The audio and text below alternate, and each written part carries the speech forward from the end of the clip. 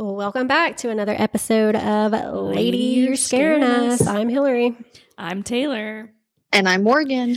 Momo! Yeah, Morgan's back. So we are having to record with Morgan remotely due to scheduling issues, and we may have a few episodes like this for a while, but we just... she's the reason for this podcast, so we can't not have her. She is the reason for the season. Out. Reason for the season. Gosh. Taylor, were you jealous that she and I did a little something without you? Honestly, no. I wasn't as jealous as I thought I was going to be. Mm-hmm. Oh my God. Mainly because they were like, Taylor's not here. And I go, so they're thinking about your birthday's coming in April, so... Yeah, it didn't make sense. Fuck you. Yeah.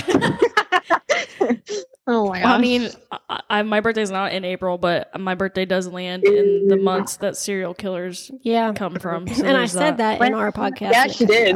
It cut that part out. Remember we had that when I said the little error? Oh, yeah. Yeah. So in the last podcast, in the little bonus episode, I mentioned that, while April might be the season for killing, it doesn't mean people born in April are killers. Most serial killers are born between November and March, and Taylor's birthday's in December. Just saying. I ain't nothing but a killer.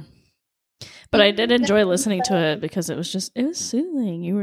You as a solo artist. No, I wasn't. I had Morgan. We had Morgan, but you were telling Morgan. Yeah, but you were, yeah.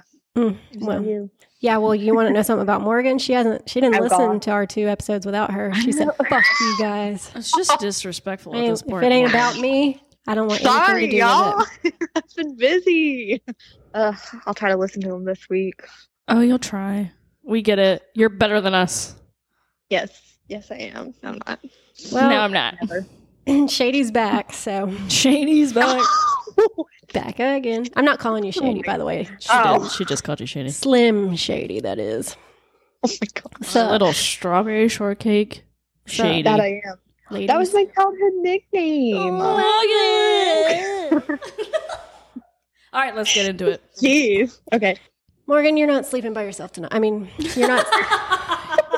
Morgan, you're not sleeping alone in the house tonight, are you? Well, she's not anymore.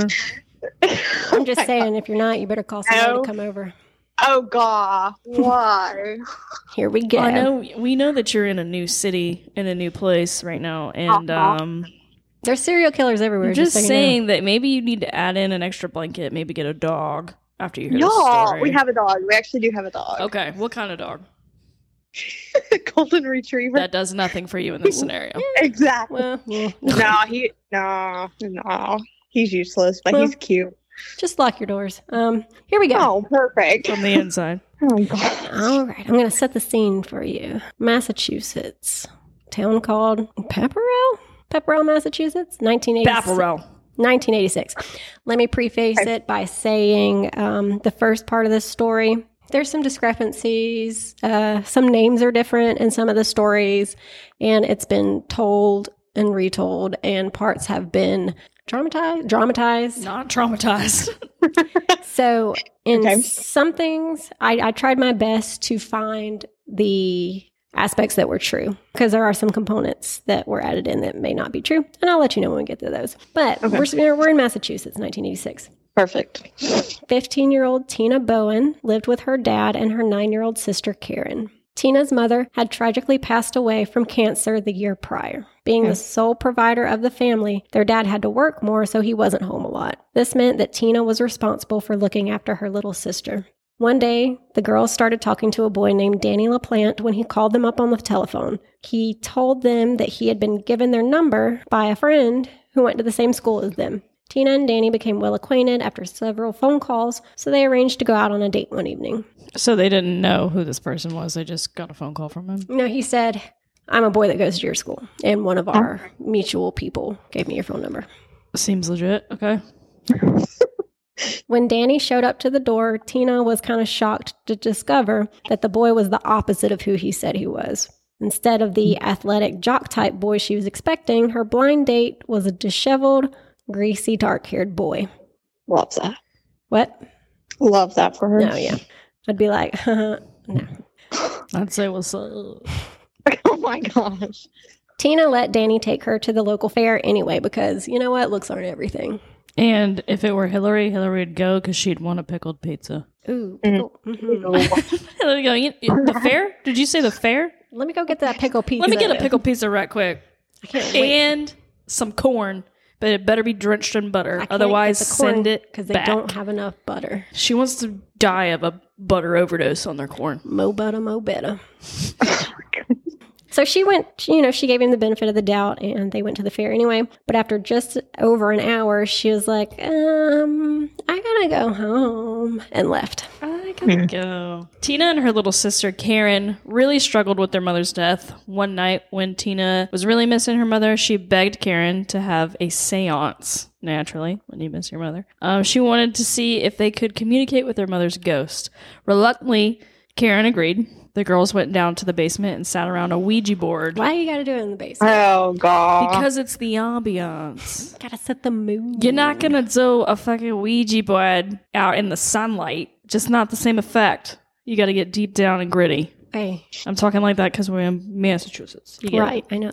Oh, my God. Have you ever played with a Ouija board? Absolutely fucking not. I ain't even gonna ask you, Morgan. That's a dumbass question. They don't even dare. Morgan, we already know the answer to your question. No, Yeah. I don't I don't fuck with you. I don't fuck with ghosts. devil.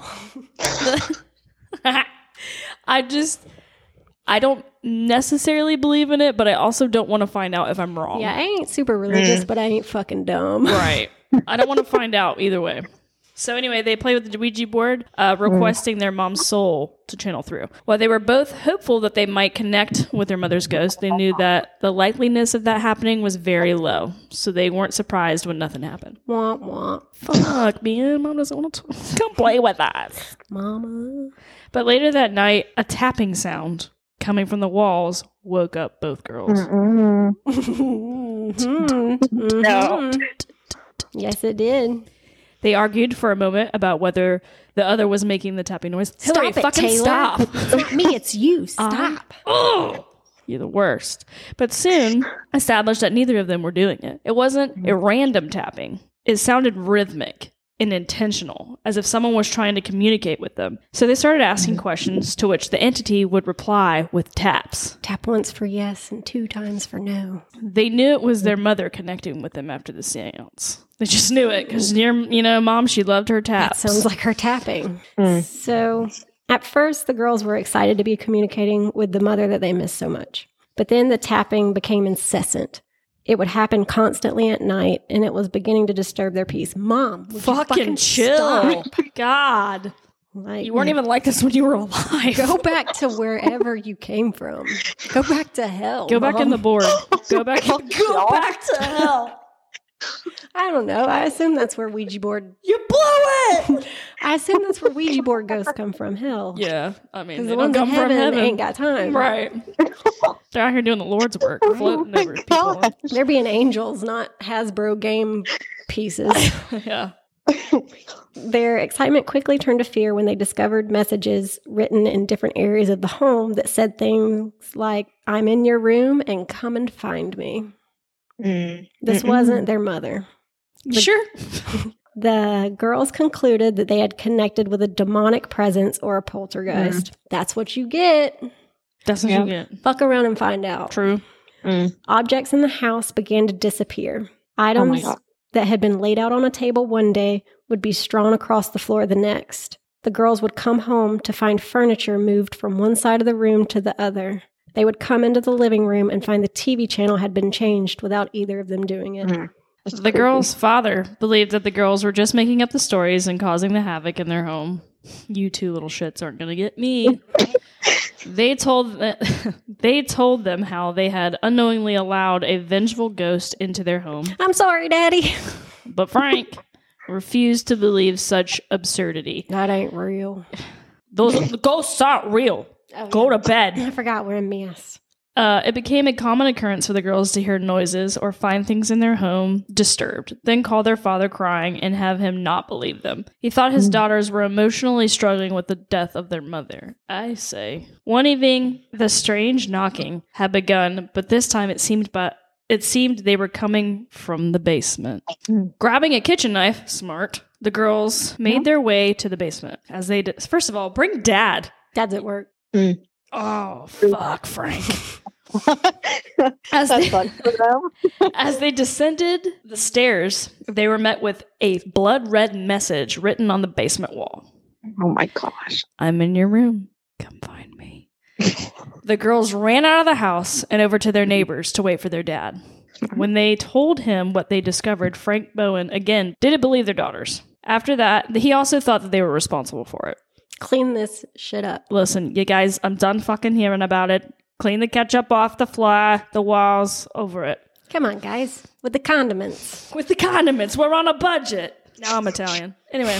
Oh my gosh. After the incident, he made Tina and Karen undergo counseling to help them cope with what he believed was the source of their struggling mental state. The grief of losing their mother. Maybe they should have done that a little bit Yeah, sooner, Frank, you're a little late. Yeah. But good job. No, but we're respecting Frank. Better late than never. We're respecting Frank for being like, I can't help you with this. People are going to get really annoyed Probably. with that, so.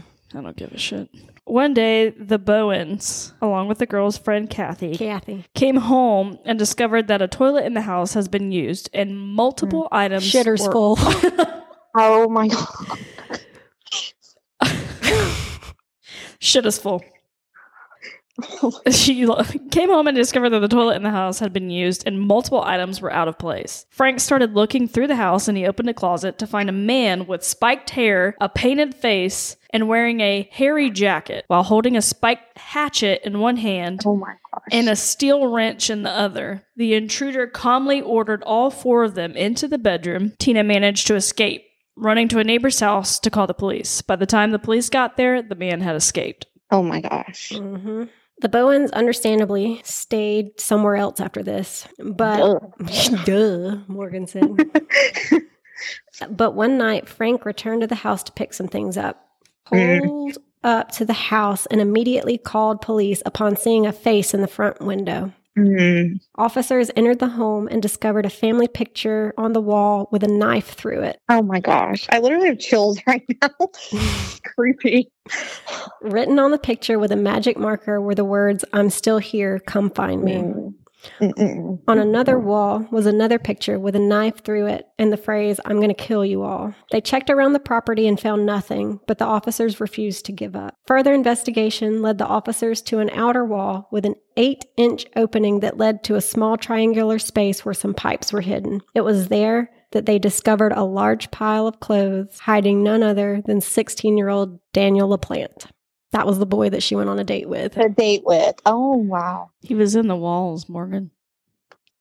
So the discrepancy with the story, some stories say that when they saw him, when the dad first encountered him, he was dressed up in the mom's wedding dress and had like makeup on and looked like the mom. And a lot of stuff said that wasn't true. I did hear that. Yeah. And I could see where they added. Honestly, I kind of wish it had been true. That's why I think it was added in to make it more theatrical and weird. But some other reports said that this was just added in for extra drama. Well, it was dramatic and I loved it. And some of the other aspects may not have been true. Like I said, it was hard to really find what was true. But what it boils down to is he was in their house fucking with them for a while. For a while. Once LaPlante had been removed from the scene, officers conducted a thorough search of the Bowen residence. To their horror, they discovered that Danny had been living inside the walls of their home. The passageway, which they discovered LaPlante in, had been tunneled around to the other areas of the house. There were a handful of peepholes dotted around so that he could observe Tina from whichever room she was in. Oh my gosh. So this is where speculation ends. The rest of this story is true and factual. Danny LaPlante was born in 1970 in Townsend, Massachusetts. Daniel LaPlante suffered a traumatic childhood. He was sexually and psychologically abused at the hands of multiple adults in his life. His father was the individual who administered the majority of his son's punishments, allegedly tormenting him physically, emotionally, and sexually on a regular basis. He struggled with school, both academically, having been diagnosed with dyslexia at a young age, and he also had social issues. He had very few friends, and most of his classmates called him creepy, weird, and smelly. In his early teenage years, Danny was referred by school officials to a psychiatrist due to his abnormal behavior and his general reluctance towards his appearance, his hygiene, and self-improvement. His relationship with the psychiatrist eventually took a dark turn when the psychiatrist made sexual advances towards him. Oh my gosh. Then, for the following year, the psychiatrist sexually abused Danny during their sessions. Oh my gosh. Like his dad, this was a person who had been trusted to care for Danny, but instead just added an extra layer of grief and trauma to his already painful existence. That's horrible. Yeah. Oh my gosh. In his early years, he established himself as a small-time thief. He spent his evenings breaking into people's properties and stealing their valuables. As his burglary skills increased, so did his desire for torment. By age 15, he was breaking into people's homes and not only taking their possessions, but also leaving behind items in his wake. He was invading people's homes just for the purpose of playing mind games with the owners. Like, he would take stuff, and then maybe like a week later, he would break back in and leave it. You know, where they would just find it and be like, what the fuck? Honestly, kind of genius. That's fucking creepy. It's terrible. It's creepy, but like, if I were like going to break in at people's houses, I would just break in and steal the batteries out of their remotes. Okie dokie. Steal the batteries out of the remotes and have the whole family fight over who stole the batteries. Oh my gosh, Taylor. So after the Bowens, Daniel was arrested and charged with 4 counts of kidnapping, 4 counts of armed assault in a dwelling, breaking and entering, larceny of more than $100, and malicious destruction of property. He was only 16. So he was placed in a juvenile detention center where he remained until October 1987. Almost immediately following his release, Danny returned to his life of burglary. During one of his robberies in November of the same year, he obtained 2 handguns from a neighbor's house. On December 1st, 1987, Daniel LaPlante broke into the Gustafson's home with gun in tow. The house was empty when he broke in, but his plans changed when 33-year-old Priscilla and her 5-year-old son William returned home. He considered fleeing the house by jumping from a window, but instead he decided to confront the pregnant mother and her child. Oh my gosh. Danny put William in a closet and tied Priscilla to the bed. He proceeded to rape her and then shot her twice in the head.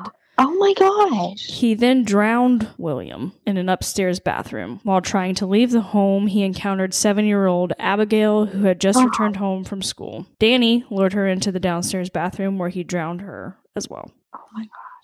The husband, Andrew Gustafson, got home from work around 5 p.m. and discovered his wife in the master bedroom deceased from 2 gunshot wounds. Andrew would say that he ran out of the house and didn't look for his children because he was afraid that he would find them dead. So people were like, why didn't you go look for your kids? And he was like, because he knew. He knew. Yeah. And he did not want to see them like that. So he immediately ran outside and called police. The children's bodies would later be discovered in the bathtubs by the police. There was a ton of physical evidence to collect, including DNA from the rape kit. I guess he had opened up a can of beer while he was in there before they got home. There was bullet casings and a shoe print that was discovered in the flower bed just outside the house. Daniel was already on the police radar because of his history, and they knew that he was behind a string of break-ins in the area. Wow. While he hadn't murdered before, and this was a giant escalation in violence, they thought that he could be behind the 3 killings. The manhunt began, but Danny just couldn't stop himself from acting out again. A few towns over, he attempted to carjack a woman and tried to take her with him in the vehicle. Thankfully, she was able to escape. Police put out an alert in the area, notifying the public that he was on the loose and armed and dangerous. 48 hours later, Daniel LaPlante was found hiding in a dumpster. He was taken into custody, where he flat out denied any involvement in the triple homicide. He said that he was at home watching TV for most of the day before going to see his little niece's birthday party. She don't want you there? No, she doesn't. I mean, hopefully there's not a pool. But investigators... Damn. Sorry. Investigators discovered one of Abigail Gustav. How do you say that again? Gustafson. I want to say Gustafson. No. Whatever. They found Abigail's hairs located on one of Daniel's socks, which sealed his fate. Abigail gotcha. Got him. But there was a lot of evidence in this case. Daniel had even thrown the shirt and gloves he wore that night in the woods near their home. Rookie ass mistake, boy. Yep.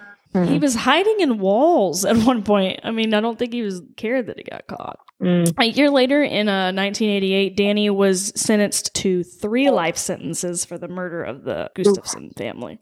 In 2017, Danny LaPlante actually appealed for a reduced sentence, but the judge found out that he's never been remorseful for those crimes.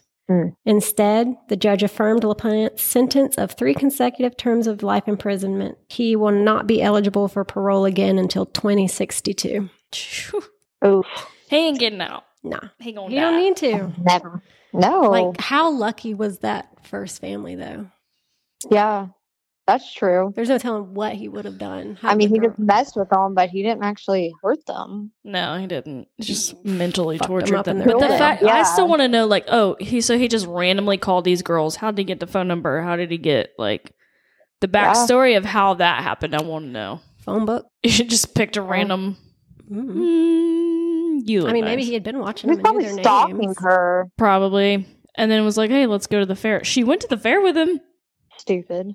But She went to the fair. She hung out, and then on the way home, she was like, "Gotta 'cause go. Where's the door?" One of the articles said that while they were on the date, he somehow I don't know if she told him or she said something about her mom passing away, and he just kept on asking questions about her being dead. Like, just kept on and kept on and kept on and kept on, like asking questions about her mom being dead, and all this crap. like, and like what happened to her? How did I it happen? guess, but she was like, that was one of the reasons she was like, yeah, I'm gonna go home. Yeah, I right. don't really want to talk about my dead mom anymore. Yeah. But thanks for the fair pizza and the fairs. I'm gonna get my pickle pizza to go, please. Oh my gosh. I need y'all to wrap this up. Wrap my pickle pizza up. No, I will not make out with you. Absolutely not. You're asking me questions about my mom. Did you ever watch the Mary Kate and Ashley movies, like the slumber Yes. party movies? Of course I did. Hot dogs, put it on the pizza.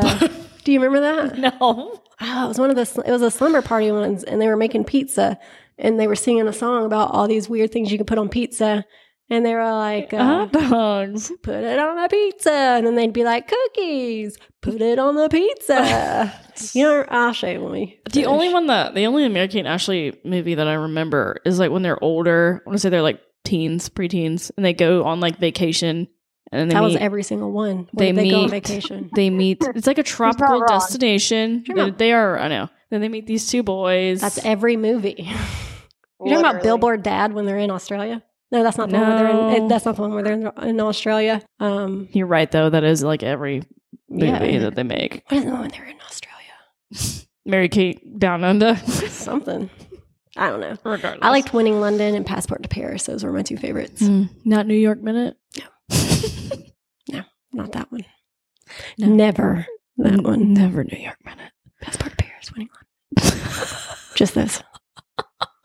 Morgan, what do you think about that story? Look Great. up Danny LaPlante Okay. and look at a picture of him and describe him to us. Tell us what you see. Good one. Good one. Wait, hold up. Or do you want me? Do you want me to send you one so we can know which one you're talking about? Hold on, I'll send you one. Yeah. Yeah, I will. Oh, I will. We don't care if you were going to say no. We were going to do it anyway. Yeah. Okay. You have no Let me rights. find the best one. Hot dogs. Hot dog, hot tongue, hot digging it down. Hot dog. Here's the thing: Oh neither my one of us God. neither one of us have children, but we know that. Who doesn't know the Mickey Mouse theme song? I would be remiss if you did. Coming at you. Okay. Ooh, I got another one. Hold on. These are the 2 I sent her. All right, Morgan, what do you see besides the devil? Well, Speaks for me. that's a good term. Obviously. I mean, you can just tell the he's devil speaks for me. Obviously. just like dark, creepy. Yeah. If Tell I me saw that. him on Tell the me streets, that. I would not trust him.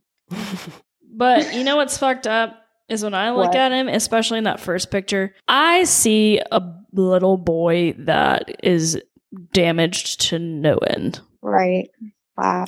Mm. I want to know how he got his body to contort into fitting into the wall. Because he was about 5'8". Is that what I you just looked it up.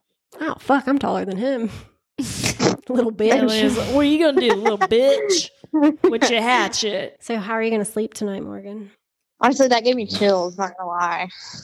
NGL. I'm gonna find your roommates and somehow I'm gonna somehow contact them and be like, please start tapping in the middle of the night and try to get Morgan. No.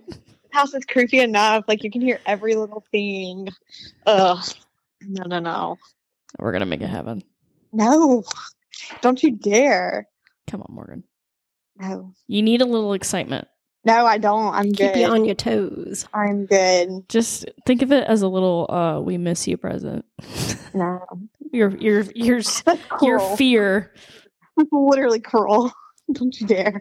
All right. Well, hopefully we didn't scare you too bad. Take some Benadryl. Oh, shit. Take some Benadryl. Easy. So she doesn't. Easy. Take it easy. Calm down. For God's sake. Jeez. I'm just kidding. Be careful. Well, that was a creepy one. I liked it, though. Yeah. Yeah. I'm glad to talk to you again and have you back. Yeah. All right. Well, All right. hope you guys enjoyed it. I'll put those pictures of old Danny Boy on our Instagram. So if you don't follow us already, go do it. It's at lady_you're scaring us. We'll talk to you next time. Bye. Bye. Yeah. I swear to God, if you get my roommate in on this, I'm gonna be pissed. Oh my God! She swore to God. When? Yeah. That place has We're changed rubbing. you. We are rubbing. I think it's us. I think we're rubbing off on her. Don't you dare.